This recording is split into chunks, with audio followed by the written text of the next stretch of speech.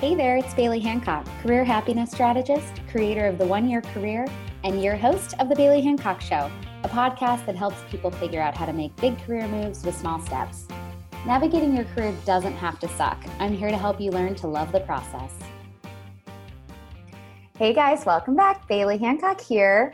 Today we have another one of my former GA besties, Anya. Oh God, I just realized I never say your last name out loud. Anya Iverova? Iverova. Iverova. Oh my God, I've known you for like 4 years and I realized I've never out loud said your last name. Dude. Oh man, right. You know, friends. That's so funny. So yes, I have Anya Iverova, who I've literally known for like 4 years now. And we go way back. We worked at General Assembly together in the early glory days.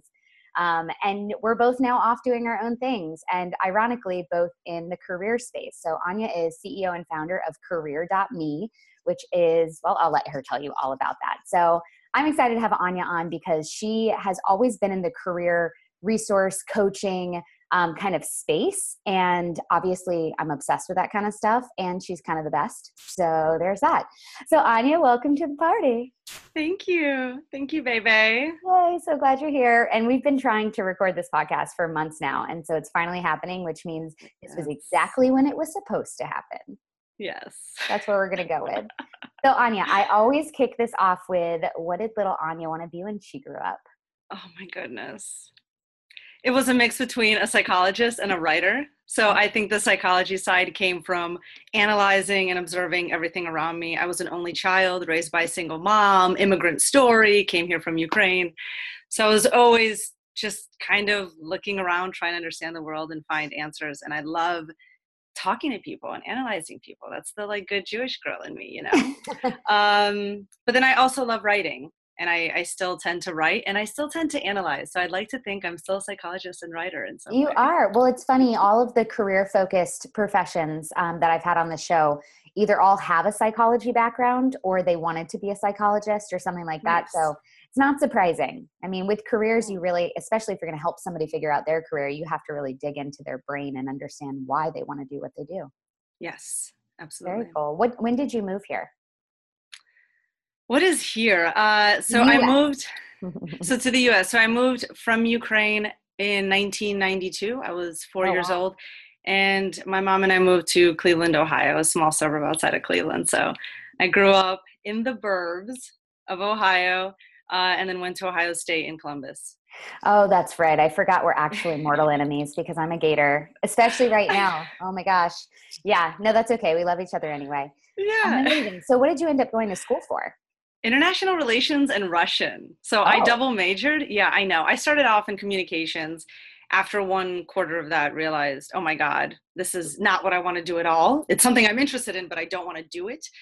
And then I switched over into a diplomacy track in international relations and decided to spruce up my Russian language skills. I could always speak, but I couldn't read or write until college. Interesting. What about communications didn't you like? Oh man. First of all, I wasn't really good in my classes. Even when I really tried, I got like a C or like a B. I clearly wasn't very good. And this was like communications 101 and stuff. So I just wasn't doing something right. But I also found that I have to be really passionate about the material. And I feel like the communications major in college is more of like a vehicle. So here's how you do it. Here are all the tools. Now find something that you're passionate about. And at that point, I wanted to focus more on the meat of a topic. And international relations is super fascinating. I mean, I haven't used the degree too much, but you get to learn all about history and cultures and all that good stuff. You know? Yeah. What did you think you were going to do with it when you were going through it? Travel for work. So I thought that I would maybe get into politics and be a diplomat. And then I realized, oh my God, I'm too much of a business person. You know, I'm innovative. Tipped you off to that? Yeah. What made you realize you were a business person? I think I have always been a business person and I always knew that I loved business. I was the person who, when there were family get-togethers, and by family, I mean my mom was dating somebody and then we would join his family for dinner. But I was always the person who would find that one guy or girl who always wanted to talk about business ideas. And then we would just sit and collaborate and talk about it. And it could be anything. So it could be like expanding a Little Caesars franchise across Pennsylvania. You guys, you I know? love Little Caesars so hard, and everybody makes fun of me for it. It's Cheesy good, dude. It's bread. affordable and Crazy, good. crazy bread. That's what it was. Yes. Yes. Oh man. Anyway, go on. Absolutely. But I would always expand on people's business ideas like that. Yeah. So did you ever have any of your own like entrepreneurial pursuits or business ideas as a kid or teenager or anything? I did. I think the earliest, I had a couple. So the earliest one that I can remember, I think I was 11 or 12 years old, and in a newspaper ad, I found that I could order this like kit to make these creative do-it-yourself magnets. Oh, And they were like little magnets on a refrigerator that held potpourri, but you have to actually create the little potpourri, like the little net. So you have to create that with these little tools from this kit, and then you put the little potpourri in, and then it sticks to the magnet, and you can create like 10 or 20 of these and then sell them. oh, And I created maybe 3, and then it got hard or boring or something, and then I quit. So I did lots of stuff like that, and I would join, like, you know, those little drives in elementary school where you could go knocking door to door and then like sell candy chocolates and bars. stuff. Yeah. I did that too. Yeah. So those are the little ways that I tried to make some money.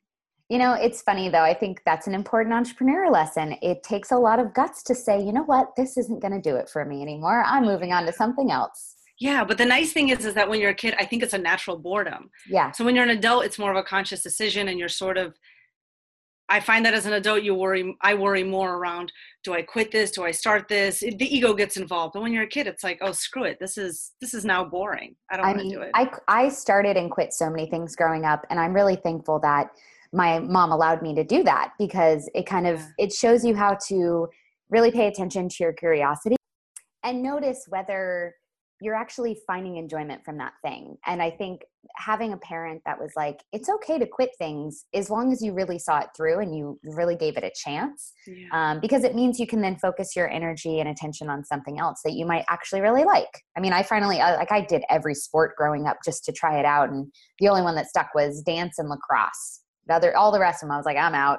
This is lame. I'm going to go home after school and watch, the WB instead of going to soccer practice.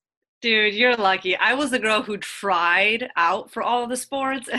I think I told you this at General Assembly. And I got cut at the first try of every single sport, including cheerleading, which I thought I would be like enthusiastic and excited enough to be picked. No, I wasn't. But track, I did really well in. So track, I went on to win awards and run, and I was, impressive, and I was proud of myself. But that was it. Everything else I was horrible at. So I find it also interesting in life when sometimes it is black and white. Like, you're really good at this, but other stuff just is a definite no. Honestly, I think that's more easy sometimes if it's an obvious no versus I don't know, I guess I could get better at this, or I guess I could make this work. That's harder, especially for multi-passionates who are like, I'm pretty decent at a lot of stuff. Yes. When it's not clear what you should double down on, that's tricky. Yes. Yeah. So what happened after college? Oh, after college. So after college, right away, I started working at ITT Technical Institute as an admissions producer. So really similar to the work that I was doing later on in the years at General Assembly and other schools.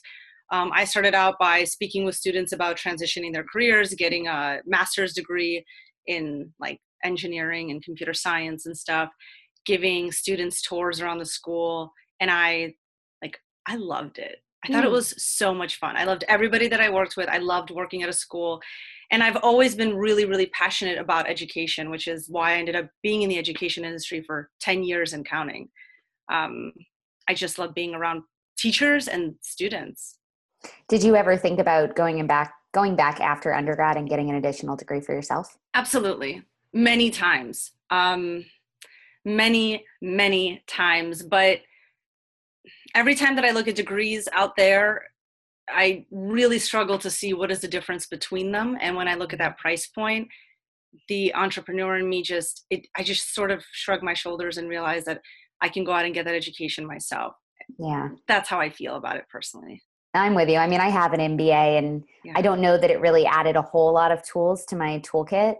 It taught me how to do well in group projects, which I suppose is important, but is the least attractive feature of, college and grad school is like, oh, great, everything's a damn group project. Awesome. This means I'm going to do 90% of the work and the presentation and the project management. Awesome. But those are good skills. But same with you. I think the attraction is for people that just like to learn.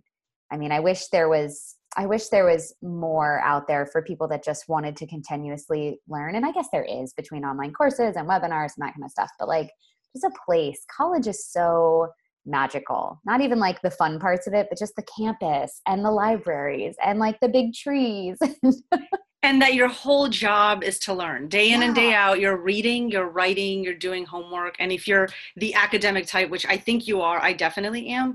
It's, to me, it's almost like an excuse, it's almost like a spiritual retreat, but for your brain. Like, great, I get to go and I just get to read and learn for a year or two. And that I love. But in the end, again, the price point and the fact that I don't quite see differentiating factors between the degrees. All the MBAs look the same. And then you kind of look, okay, well, the networks are different, but how different are they? And then ultimately you have to really know what skills you want right now and where you might be in 5 or 10 years. And that can be a really hard thing for people to answer. Yeah, it's unfortunate that college has become more of if you're not going to make money from that degree directly, then it sort of is not a good use of your time or money, it's unfortunate. I mean, back in the day, meaning thousands of years ago, you got to learn just for the sake of learning and just casually, of course, this is super wealthy families and all of that. But it's a bummer. I would love to be able to just take a couple years here and there throughout my life and just go be a student.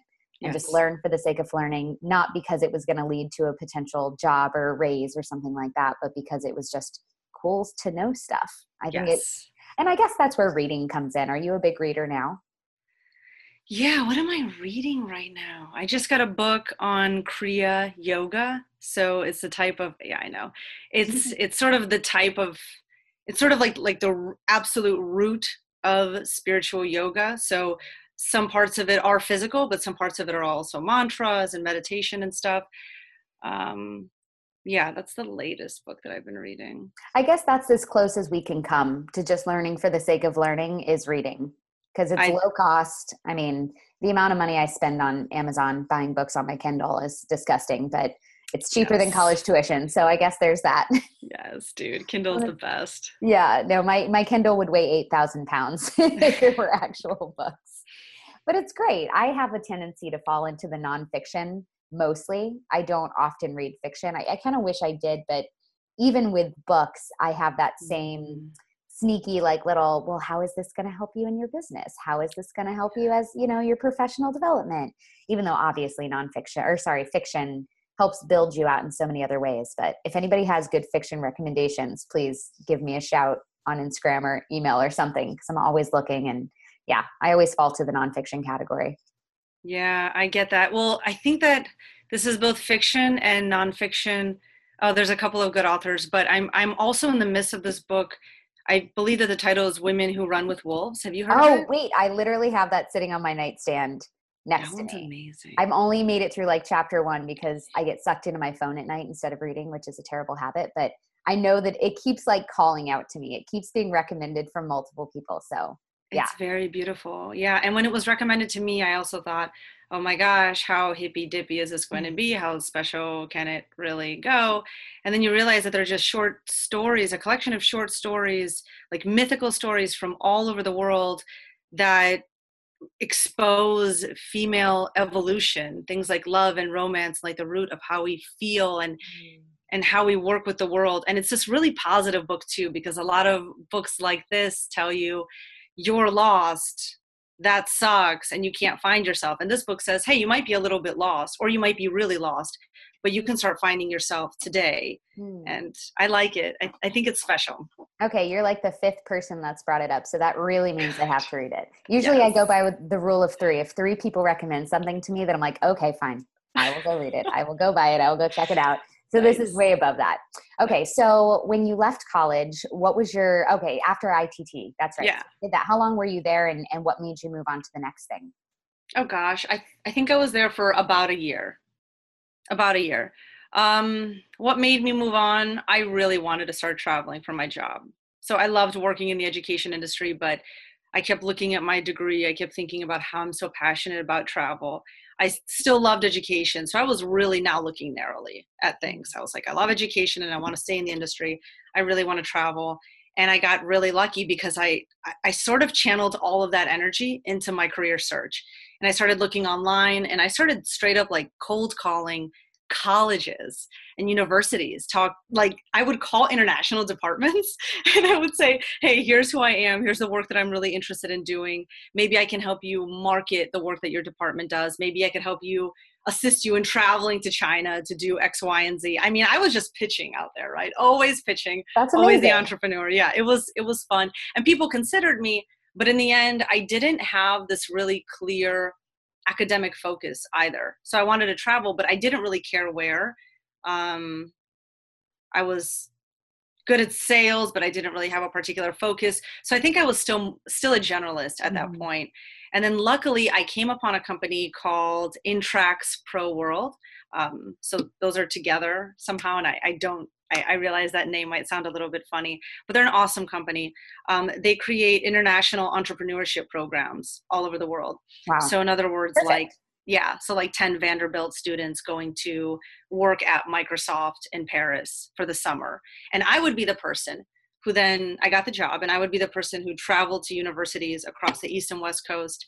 I would meet these students. I would look at their resumes. I would talk to them about the program. And I would basically set up their interviews with my company. And then I would also talk to professors and help them create the actual internship program. So what goes into the curriculum and all of that. And I loved it. And I mean, I think I was doing a little bit of everything. So like business development, knocking on professors' doors, helping with admissions and students. And that, when I think about career.me, that is the first time that I think I realized something was really off about career services at all of these colleges. I saw that there were 4 to 5 career services offices. They do like professional branding and mock interviewing and basically try to help students find jobs, right? But there's usually like 3 to 5 people per office. They have really no technology supporting them other than I think a CRM system. So something that houses all student names. And students generally don't even know that there's a career services office on campus. And the ones who do know there's a career services office are like type A, really good students, really on top of their game. And they're freaking awesome, right? Yeah, yes. They've already got their shit together, you know? But students who are struggling are like international students, right? Who oftentimes career services maybe didn't know how to help, maybe helped a little bit less, maybe pushed them to the international department. So I started seeing that there's students that are falling through the cracks. You know, I would shake their hands at these career services offices or these fairs, and I would look at student resumes, and I just saw that a lot of students were really unsure of their skill sets and what they wanted to do next. And I started wondering, well, why isn't your career services office helping you with this? And why don't you feel comfortable going to them? And why do you feel so comfortable going to me for all of this advice? So. You know, that's something that has come up a lot. The career services departments of college either being fully underutilized by the students that need them and being totally overburdened with way too many cases for the amount of people actually working in the space. And isn't it funny though, that's 100% a major issue with traditional undergrads is, you know, just like what we just talked about, going to college, you kind of have to plan to get a job from your degree because otherwise the money and the time isn't worth it. And yet they provide such little resources for the students as it relates to getting a career is one thing, but then transitioning between your career isn't taught at all. Like if anything, you're trained on here's how you write a resume. Here's how you go through an interview. Bye. So it's like, so you got the first job. Now what? You know, there's so many missing pieces and big gaps in that process that, yeah, you're totally onto something there. Yeah. Yeah. So, all right. So what happened next? So you win with this company. Did you actually get to travel the world then? Yeah, I did. So I visited over 100 different universities, basically hit up almost every state on the East and West Coast, went to Hawaii, went to Montreal. I think it's the University of Montreal in Canada. So that was beautiful. And then I went to Thailand for 2 months. With the company or on your own? with the company. Oh, hell yes. Yeah, So you dude. made it Yeah. happen for yourself. Yes. Yeah. I somehow really, really did. I really think it's about knowing, like being intentional, knowing your purpose, and then channeling all of your energy there. Right. I knew I wanted to travel, knew I wanted to be in education, and would not let any, I wouldn't allow any compromises to happen in that space. So I think that I almost forced everything towards that goal. You kind of have to. I mean, the job search process is so massive and amorphic, and like, Yes. unless you really hone in on at least some element of it, like for you, it was travel and education, which is amazing. Like with the career experiment, my last online course, whenever people are like, how do you figure out what your next move should be? I always direct them, align what you're great at to a role. So for you, you weren't Mm-hmm. 100% sure. That was the one you were like, I don't know, I could do kind of a lot of stuff. So whatever. Mm-hmm. You align your passions and your interests to an industry. So for you, that was education, it was travel, like those were most important for you. And the third piece is aligning your core motivators to a company culture. And so, I mean, I don't know, that one's a little bit loose too, right? But like you were so certain about the middle piece that allowed you to find something that served that. And then the others kind of fall in. Most people don't care Yes. equally about all three of those. And that's good. It's good to rank them. You kind of have to. You have to prioritize Mm. what's most important. Otherwise, you're going to narrow your scope so much that the likelihood of finding something that fits all of those three things is unlikely. But if for you, education and travel, how did you end up finding that job? Do you remember? Online searches. I Wow. don't even know if it was like Indeed or what, but I think that I randomly applied. I will say though that I was spending I was spending all of my weekend time just researching different international companies. So one thing that I did do, now that I think about it, is that I looked specifically for companies that were in the education and international space. And a lot of times I would look for the company, or I would look at the university, and I wouldn't look for a job. Right. I would just look at an organization that I was already interested in and figured, well, I have a feeling that I know what you need. I'm just going to go ahead and pitch myself. Now, Intrax Pro World was hiring. So, yeah. No, but I mean, that's something that comes up a lot. And I always suggest too is, just find a company that's fascinating or an industry that's fascinating to you and go to their job board and even see what they're looking for. And if you're close enough to something, and even if there's not a role that's out there that like, if you're totally off from it, I think reaching out directly to HR or to somebody in the department that you'd love to work in and just expressing interest and your desire to work there as a hiring manager, you're cutting out so much work for them by doing that. If somebody's already bought into the mission and the culture, why wouldn't you want them on your team? The moment you have Preaching. room for them. Yes. Yes. That's awesome. Absolutely. So they happen to be hiring for a position that you actually were qualified for and also Yes. wanted. Yes, absolutely. They were hiring for like a full admissions slash road warrior team. So they were hiring for like 3 or 4 people. And when you talk about company culture, that was something that I didn't expect to receive. But from the first couple of interviews, I I loved the people that I was Mhm. talking to. I mean, they were really funny and really smart, and automatically thought that I was brilliant, which is always just a great That's a plus. thing, right? When you're like, this guy, I'm his favorite, then the next person that I talk to, I'm still his favorite. And then you realize like, and that's how you want to, that's how you want to feel it. I think some people do. I want to feel that way at a company, Are you right? I kidding want to me? Why feel like, wouldn't you? yeah. I mean, it's crazy. I have so many friends that do not feel appreciated in their jobs and their Mm, companies. They feel like they're a burden to their managers. They're not loved and they're not respected and they're not appreciated. And damn, that's worse than having an abusive relationship like that because you're spending almost more time at your company than you are with your significant other. yeah. Yeah, no, that's how you should feel. I always feel like interviews, you should be vibing on each other, right? You Yeah. should be like, Yes. oh, I just kind of want to hang out with you. This would be cool if we worked together. Like, I like you. You got it. Yeah. Yeah. So how long were you there for? I think I was there for a couple of years, 2 or 2.5 years. And then I ended up moving on because sadly they had to lay off a bunch of their different departments and team. I think Intrax ended up closing the pro world half of the company, if I'm not mistaken. But it was great and left on really good terms, and so totally pitched myself into the end as well. I was like, I know you guys are laying people off, but here's what I can do. Let's be real. So I was so confident to the end and totally left on great terms. And I still talk to people that I worked with there. Like these are still my kind of side mentors and people I really appreciate. So from there, then I worked I actually moved from Los Angeles to Phoenix, Arizona, Ooh. where I worked for a company called Academic Partnerships.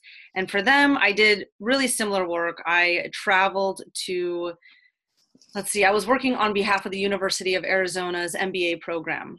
So what I did is I talked to HR departments at different corporations in the Phoenix area. And then I also targeted local city governments and basically worked for the University of Arizona's MBA program to become an affiliate of that company or of that local government. So I would pitch the U of A's MBA program all day long. And I would also talk to a heck of a lot of students who wanted to go into the U of A's MBA program. So I did that. To be honest, I didn't really like it. I did not like working for a corporation. And Hmm. that particular company, it just felt more corporate. And it wasn't for me, you know? Yeah. Well, not everything's going to be the right fit. Even if you're doing a role that you really like, that's the shitty part Yeah. about jobs, right? It's like there's so many factors in what goes into making you actually love an entire situation, right? Like you can love the company but hate the people. You can love the job but hate the people. You can, there's so many pieces to it. The culture can be totally off, but you love your people and you love your job. It's like those three pillars, really, the role, the industry, and the company culture are so hard to get balanced all at the same time. Oh, yeah. And it can look so similar to a previous company and yet feel completely different because all these little pieces are just off. Yeah. So And that was that experience. you can't always, and most of the time with culture, you can't tell what it's going to be like till you're in there. Well, that's really tough. Yeah. That's a really, especially if it's a remote gig, and this one was. I didn't actually get to see the corporate office until I was hired, and it was Mm. fine. It's certainly not a bad place at all. I think I'm referring to fit. Yeah. They're great people. I think I'm good people, but it wasn't a fit. Yeah. So what did you move on to after that? Oh, funny enough, I moved on to General Assembly after that. So I did take a bit of a hiatus. I took a break and I did a bunch of like just bursting with creative energy and did a bunch of creative stuff. So like I had a little bit of money saved up, left academic partnerships and like started to write a lot and play the piano and paint. And I'm a really bad painter and I'm not that good of a piano player, but I'm okay writer. So I just like did all this creative stuff all day long and try to cleanse myself of all the, whatever crap was in my head. That was nice of you Um, to give yourself that time because a lot of people dive straight from one thing into the next. And if it was a bad thing, you do need yeah. that cleansing time. Oh yeah. Refresh your spirit and your soul. Yeah. And I did that for like I think it was 4 or 5 or 6 months. And again, I was lucky I had a little bit of money saved up. So I was able to do that. But I was doing a little bit of everything. I mean, working concerts, I don't even know. But a couple of things that I did were really interesting. So I was roommates with a friend at the time who was a brilliant business guy. And a lot of our time was just spent creating new business ideas and trying to figure out what does this look like? How can we create a landing page? And that's at the time when I also started looking at different MBA programs and thinking, well, maybe I should go back to school. I feel like I'm missing a skill set. Like I have the talent to create a business, but I'm just missing these few last tools. And how do I get there? And around that time is when my mentor, who I used to work with, he called me from General Assembly and said, we want you out here. You need to be a part of this LA team. There's like 4 people working here right now. So come on out, work with these students. You're going to be great in this role. And at that time, I was nervous. I didn't know tech at all whatsoever. Really not a techie person, didn't know tech. But I thought, let me see what the culture is about. I really like that I get to work with a startup. I can see how a business is actually built from the ground up, and it's a school. So I'm going to put myself in a position where I'm taking these classes. And I mean, I went to GA with that plan, and nothing distracted me from that plan. I got the job. I loved working at GA. I loved working with students, loved advising students. And I felt that I was successful at it because I was super objective. So when people actually called and asked about GA's programs, I never try to push them into UX design or engineering. I would sort of dig and find out who they were and if they were really a fit for the programs. And that was fun. And students trusted me and I was good at it. So I have really great memories of GA. Same. We were there during a very special time of the company's Yes. growth. I think I started in February of 2014. You weren't too far after, I don't think. No, I don't You were think like so. 6 months after, maybe, not even. Exactly. Yeah. And that was the time when pretty much everybody that was getting a job there was being brought in by somebody there. And I think that's a really important thing to note. Yes. I got brought in by our friend John, who I knew through the Santa Monica JCs, the Junior Chamber of Commerce. Same thing with me. He was like, can you just come in for an interview? Like, you're going to love this place. It's perfect for you. And I was at the time like, no, I don't think so. I'm doing my own thing, you know. I have this thing called GSD Gal. I'm an accountability coach for people in their careers. I was just making all this stuff up. But same as you, like that is what originally informed me on what I'm doing now with the 1 year career, 4 or 5 years later. But John was insistent. And I think when you have somebody in your network who you trust and who knows you well, if they suggest a job, always check it out at least. Because generally, they've already done the hard part for you, which is assessing fit, right? And Yeah. assessing the culture. And, if people have a good grasp on who you are and what's important to you in a career, that's the best way to find a job. Because, yeah, to our point earlier, like the culture fit is the hardest part to see from the outside looking in. And from a company's perspective, hiring people, if your good employees are being like, hey, I've got this girl, you need to bring her in for an interview. I promise, like, you're going to love her. She's going to be perfect for this role. Absolutely, you take that opportunity. Yeah. It's something like 40% of hires are referrals. And there's all these other crazy statistics around employees that last longer are usually employees that were referred by somebody. And yeah, so that's a huge piece of leveraging your community when looking for a job, is letting those people that you trust and that know you really well know how they can help you and support you so that they can have eyes out on the ground for you on open positions. So Yeah. yeah. Yeah. GA was a really fun, amazing place to not only like figure out who we were and expand our skill set. You did a Yes. way better job than I did of taking advantage of the courses. I didn't Um, take a single course while I was there, even though it would have been freaking free. I was just so wrapped up in work and all of that I just, I was there for so many hours every day. I was like, I'm not coming back at night or staying here till, 9 o'clock every night to do it. But I do regret that big time, because that's free education. mm, And now I say, like, if anybody offers you free education, you always take it. oh yeah. Well, one of the big benefits of working in the education industry is that you're either taking courses or you know the best courses to take. Yeah, no, it's huge. So for you in your time at GA, what made you happiest there? Like, what was your favorite part of the job? What's the piece that, if we could have kept going forever, you would have? Oh my gosh, there's so many pieces. Um, oh, that's a really tough one because it evolved for me over time. Your favorite thing would then move on to be your second favorite because something took its place. But I still very much remember how it felt to work in a group with all the other admissions producers. And me, Um, because I and you, inserted myself yeah. always. I mean, that time for me was a blast. I had never had that much fun at work. I had never had that much fun at work. And Neither. all of us were really working really hard, and we were always emailing students and always talking to students and always meeting with students. And every single admissions producer went just out of their way to make it a successful experience for the student, for the Yeah. school. I mean, we just put in 100% and above into everything that we did. And everybody, I just felt like our personalities clicked really well. There was a lot of BSing. There was a lot of fun. People that We I could really, actually we drink really beers could with. have been a sitcom. Like, Oh my I think not having a camera on that group of people for those, like, that year and a half, 2 years where everything was just freaking hilarious and awesome is such a missed Oh opportunity. my gosh.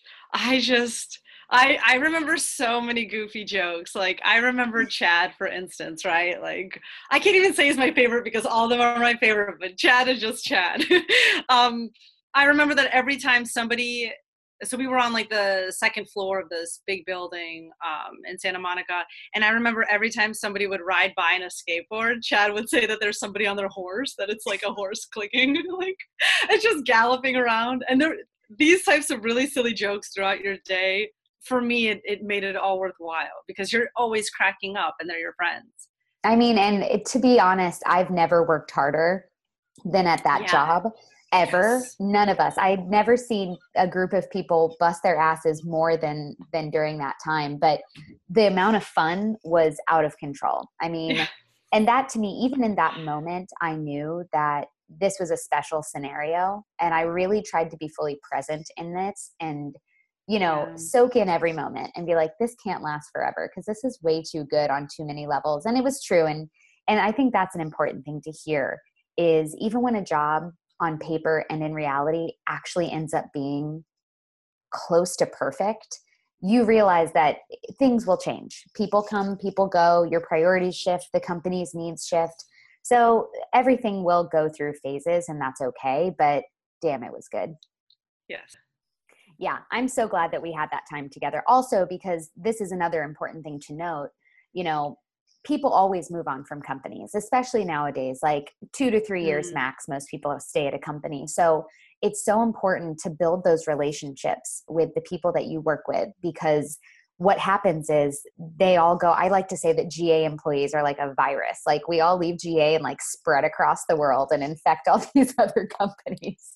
And because of that, we now have all of these connections at all of these amazing companies around the world with these people that are just incredible workers and incredible humans.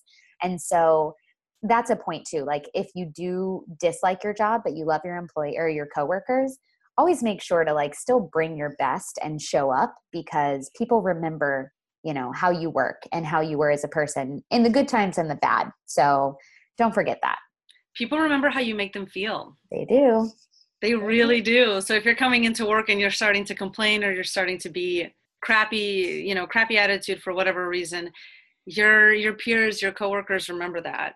And I don't think any of us really want that. We don't want people to feel bad. We don't want to project our own crap onto others. So that's an interesting thing that I learned at GA too. When I would come in because I'm tired from taking classes or because I'm frustrated that I'm not learning as fast as I want to or whatever's going on, I would always have to check myself and go, none of these people deserve to get that aspect of me. I tried as much as possible to keep it in check. Well, and that's a solid point because same with me, when it got to the point where the fit wasn't right for me anymore and I wasn't as happy as I was, and I knew it was time to move on.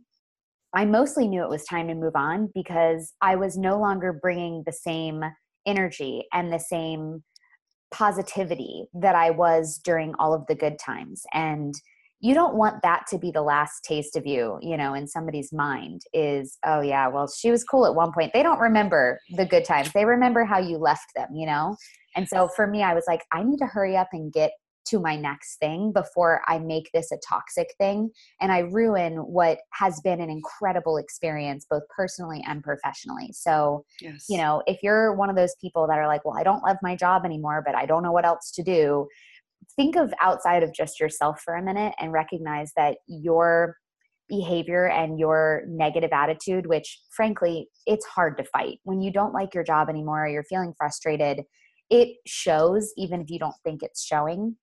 Think about the people around you and how one bad teammate, one bad employee can really bring down the whole team. So even if you don't do it for you, do it for your coworkers.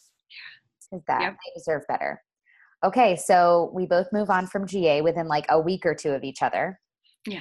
So like end of 15. Yeah. So where did Anya go off to? Oh my gosh. Well, at General Assembly, I took a couple of courses. One was business fundamentals and the second one was product management. Freaking loved product management. For me, everything finally made sense. I finally saw that, okay, here's a class and here's a subject that allows me to learn all the different tools necessary to build a product, to build an idea, and then to test that idea and to keep Which is what you had been doing your whole life. I had always been doing it. But there's these pieces that I was missing, like which types of softwares or programs do you use to design those ideas, right? For me, I was much more of the sales side. So I can build a pitch deck and I can communicate what this idea is going to be, but I'm not really sure how to A and B test it on Facebook and figure out what fits, So those are the types of things that I learned in product. Loved it, started teaching it. I think that I then ended up co-teaching one of their evening courses. And then I left GA and with a fellow UX designer who graduated from one of GA's immersive programs, her and I launched Fresh Conceptual, which in a nutshell was a product design firm. So we worked with entrepreneurs to help build out their MVPs. She would design, I would product manage, and we helped people who had a lot of money and a lot of big ideas, root it down to an actual idea to test. And I loved it. It was a lot of work, though. Oh Was my this your God. first official like entrepreneurial venture? Yes, and I knew nothing. I really knew nothing.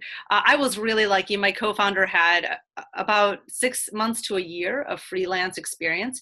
So things like contracts, working with clients, project timelines, she had some sense of the rhythm and the details of that type of work. I was new to it, right? I always had a company set up structures for me. So I really had to double down and learn a lot of things very quickly, made a lot of mistakes, but I really loved that experience. And so when did career.me show up? Ooh. Well, career.me now, I believe, is a year and a half old. To be fair, I tried prototyping career.me years ago when I was taking that creative break in between jobs, when I was living in Phoenix, and I was still thinking about career services, and that career services should be outsourced. It shouldn't be a part of the university. And I was creating landing pages and they weren't good, and I gave it up. But I always had this idea in my head that this is something that I really think can and should be built. Like, it was always in the back of my mind, like, this is the business idea that I want to build. So Fresh Conceptual lasted for a year. And then Kat and I decided we'll part ways. Still my best friend, still love her, and we think about business ideas all the time. But I knew right away, I don't want to go into a full-time job. I want to build a business. I now have more tools, and I knew it was career.me. I just knew. So I called up a couple of people. I called up a couple of mentors, and then I called up Ryan Proust, who is helping me build career.me. He's our head of product. And I pitched the idea to him, and I said, look, career services needs to stand on its own. Here's how I think it's going to work. And I think that there's a real market for it, because there's a lot of students who need career support outside of what schools are providing for them. Universities, tech boot camps, ITT Techs, it doesn't matter. Career services can't provide the very personalized custom support that people need when they go through a career transition. Right. But I can, right? I'm available, and I know all of that. And I've been working in the education industry. That time it was, 8 or 9 years. Now it's 10. And I'm like, I got this. So Ryan and I spent a year just testing what helps people transition into careers the best. How many phone calls or video calls does it take per week? What do we need to teach people as they go through career transitions? What are the real problems? How do we package this stuff? And how do we create pricing that actually is affordable? That's the big thing. I don't want people going broke paying for my services. And career coaches are really freaking expensive. People call us and consistently say, I would say like about half of them go, I want a career coach, but it's like $1,000 to $3,000 to work with one and get a plan. And I'm like, oh my God, I can't pay that. That's a lot of money. It's a lot of money. And it's especially at your point, if you're in your career where you're either underpaid or you're in a job that just isn't doing it for you, chances are you're probably not making a ton of money. However, I think it's a really important thing to realize as a person that sometimes you just need the outside support. You need those strategies, you need those tools. So it's like, how can you get that without going broke in the process, even though you know that it will be a good investment? It's like with anything, right? It's an investment, but if you don't have the money, you don't have the money, plain and simple. Yeah, absolutely. So then what's the status of career.me? And did you make this all happen? Oh my gosh. Oh, it's happening. It's amazing. It started happening really quickly. We got a landing page up. I think that I let you know that I'm building career.me, and our beginning pitch is still the same pitch, which is we help you get from the job you're in to the job that you want in tech. Right? So why tech specifically? General Assembly really gave me General Assembly, and then building Fresh Conceptual really helped me see the nuances of getting into a tech career, how you need to retrain your brain. And technology jobs are taking over, automating a lot of jobs that are not going to be around in the next 20 years. So that bothers me a little bit because I think that a lot of people are left out of the tech industry. And if they don't have the right skills, they're going to be continue to left out. So I see it as like the haves and the have-nots, right? And I really want to help build a bridge to the tech industry. That's a big part of why I'm focusing on tech. That's where the jobs are. And yeah. And so for people that aren't super familiar with what exactly the tech industry means, because it does feel like it's everything, right? Like every job is tech to some extent. Is it more than just coding and web development and software design? Yeah, definitely. I mean, I help a lot of people who want to get into like project management, or tech sales is a really fun one. So I think that there are also it's a lot of the roles that we're already acquainted with, but they're just a little bit different. Like you need to understand the lingo that goes into the tech industry, or you need to become comfortable with the different softwares or programs or tools that the tech industry is using. But yeah, much more than just engineering or designers. Although I will say the majority of people that I have worked with either want to be UX designers, software engineers, tech sales, or as I mentioned, project managers and then product managers. And there's Explain a the big difference. difference. Yeah, explain it. Because I know it, but then I forget it very quickly. Sure. I mean, oh my God. So I love product management. A product manager, I would say, is kind of like the best way to describe it is like a company hires them as sort of a mini entrepreneur. So a product manager is kind of in the middle of designers and engineers and business people and pulling all of these different folks together to actually build a product, test it with users, and move it forward. They're always the guiding light for the product, right? Because business people at a company are always thinking about the dollar, right? Designers are always thinking about the user and always trying to design, but they kind of take their time a little bit on that. And then engineers are all about functionality and efficiency. And so the product manager says, hey, all of you are valuable. I'm going to go ahead and be a diplomat here and figure out what is the best way to build this, what is the best way to test it, and really keep everybody moving forward. And so a product manager oftentimes comes from one of those disciplines, either a business person who learned tech, which is me, a designer who wanted to kind of take on a more of a managerial role, right, and not stay in design, or an engineer who said, I need to start managing how products are built and not just code all day long. So yeah, those are the three places I see product managers come from. A project manager is much different. So a project manager doesn't have to have any of those backgrounds. A project manager does not have to be technical, but a project manager does need to be able to wrangle in a team and keep people on time and on budget. That's your big goal, right? You've got a scope of work, you've got a deadline, you've got a certain amount of money. I need everybody to work to make it happen by that deadline. So it's different. And yeah, I've done both jobs. I like product more, but yeah. So they're both basically team captain. Yeah, they are. I have found that product management is by far more challenging.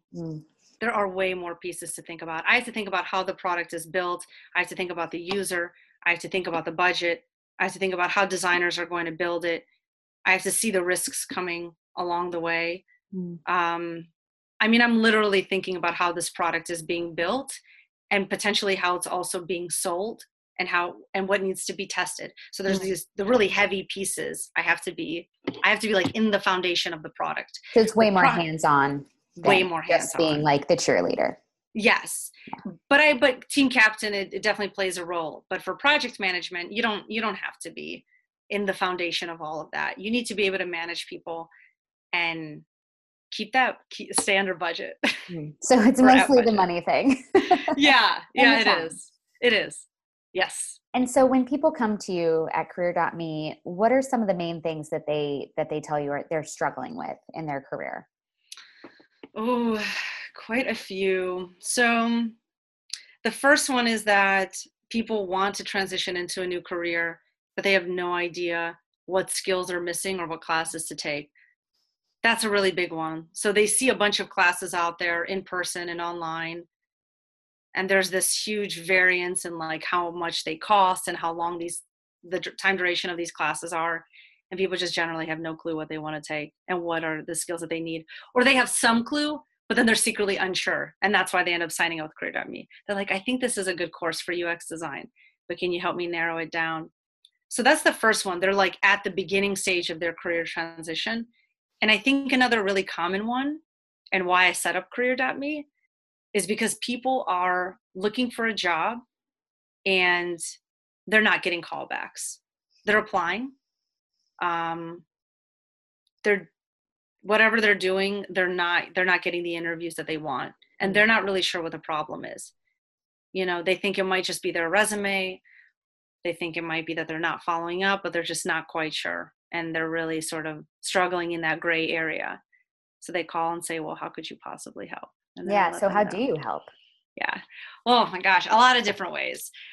So when somebody signs up with Career.me, they have a phone call with me, and I take them through a bit of an assessment. So really quickly, I narrow down where are they at in their career journey. Are they applying to jobs? Are they not sure? Are they looking for an education plan to, boost up their skill set?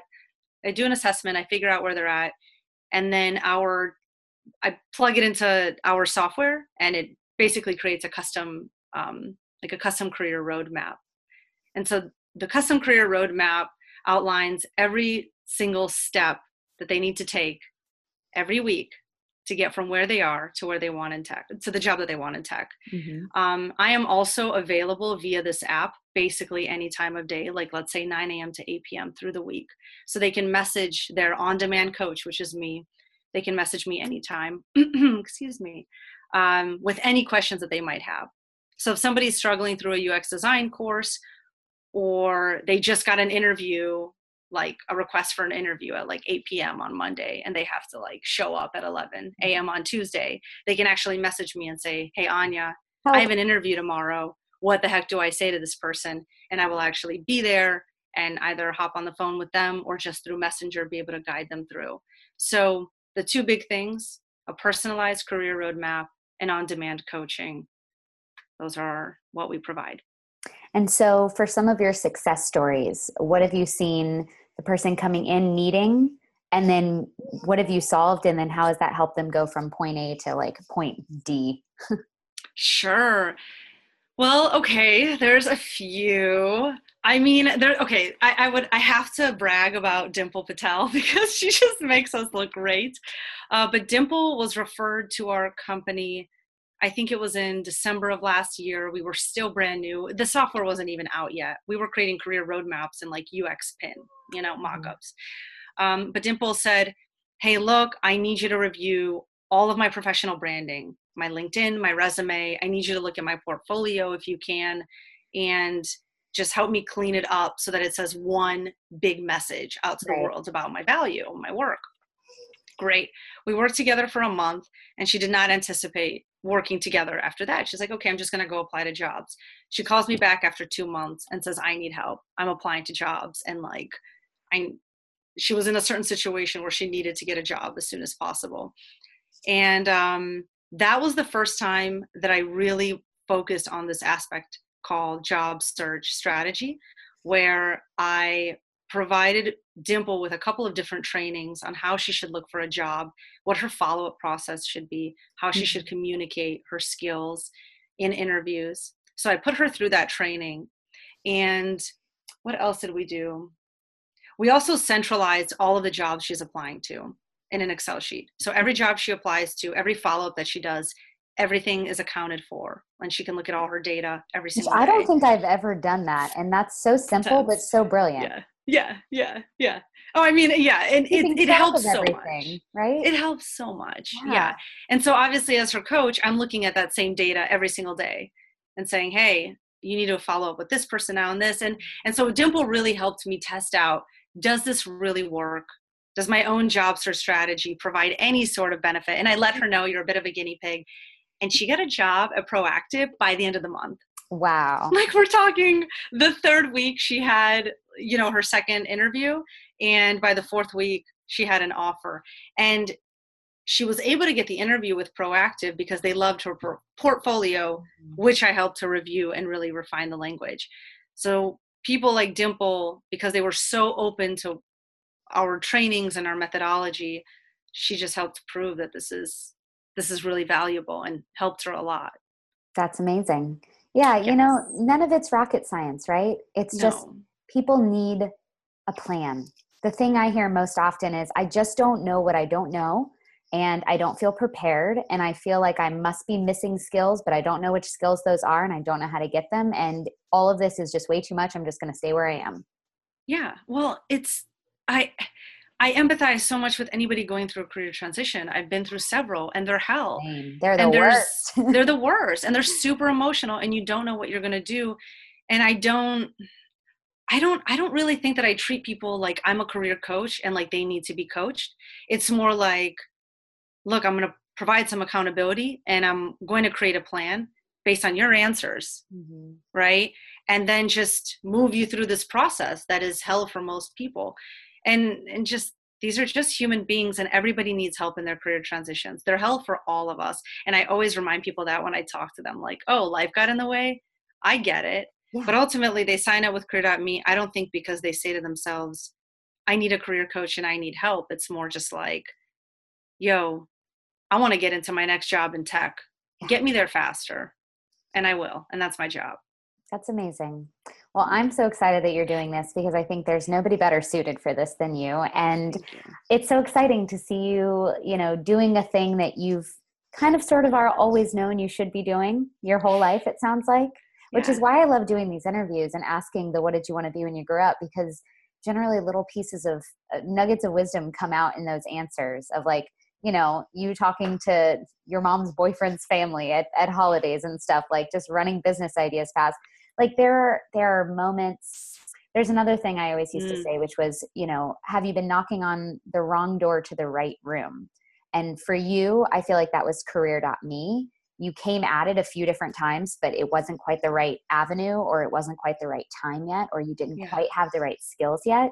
For me, the 1-year career has been, I had a version of it in college. Then I had GSD Gal. Then I had the career experiment. And it was like each of those were closer, but it wasn't until this thing that it was like, oh, this door opened, right? Same room. You were really close, but not quite the right, door and lock and key.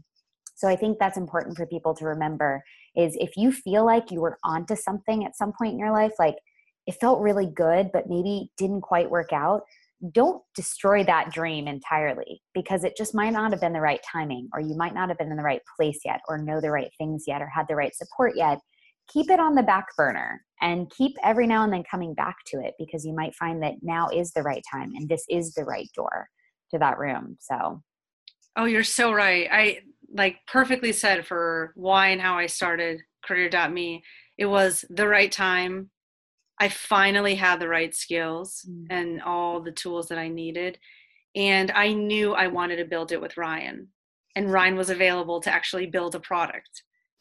Right? So those pieces have to fall into place. When you have a good idea, don't just let it go, let it stew. Yes. Let it marinate. Let it come to be when it's ready. And I think when we force things, generally they might work, but not as well as they would have if you let them emerge when they were supposed to. And for ambitious, impatient people, I think like us, that is a challenge. But I think we're both testaments to what can happen if you at least allow a little bit of patience in the process and acknowledge that sometimes things aren't the right fit yet, but maybe they will be eventually. So yeah. Heck yeah. Know your learning style. Yeah. I had to plug that one in. It takes time to learn stuff. It takes time to actually right? It's got to go through the layers of your brain, and then you have to let it digest, and then you want to apply it. And I think that we race to application, and it's beautiful because that's how humans are. But only a year or two later, do you really grasp, oh, that's how products get built. Oh, that's what this aspect of business really means. I mean, that's how my brain works. It takes a while to really realize the full big picture. Yeah. Yeah. I mean, we're just people trying to figure this shit out as we go. So we need to be a little Yes. more gentle with ourselves along the way, Yes. as difficult as Yes. that is. Well, Anya, I love you and I think you're fantastic. And I'm so glad you're one of my people. And Yes. I can't wait to see what happens next. So we'll link to Thank all you. of these things in the show notes. Definitely, if you are at all even considering a transition into tech, you need to go check out career.me. It's with 3 E's. But just go to the show notes and click on it. And yeah, we'll keep an eye on you, Anya. I'm excited to see what's next. Thank you, Bailey. All right. Bye, guys.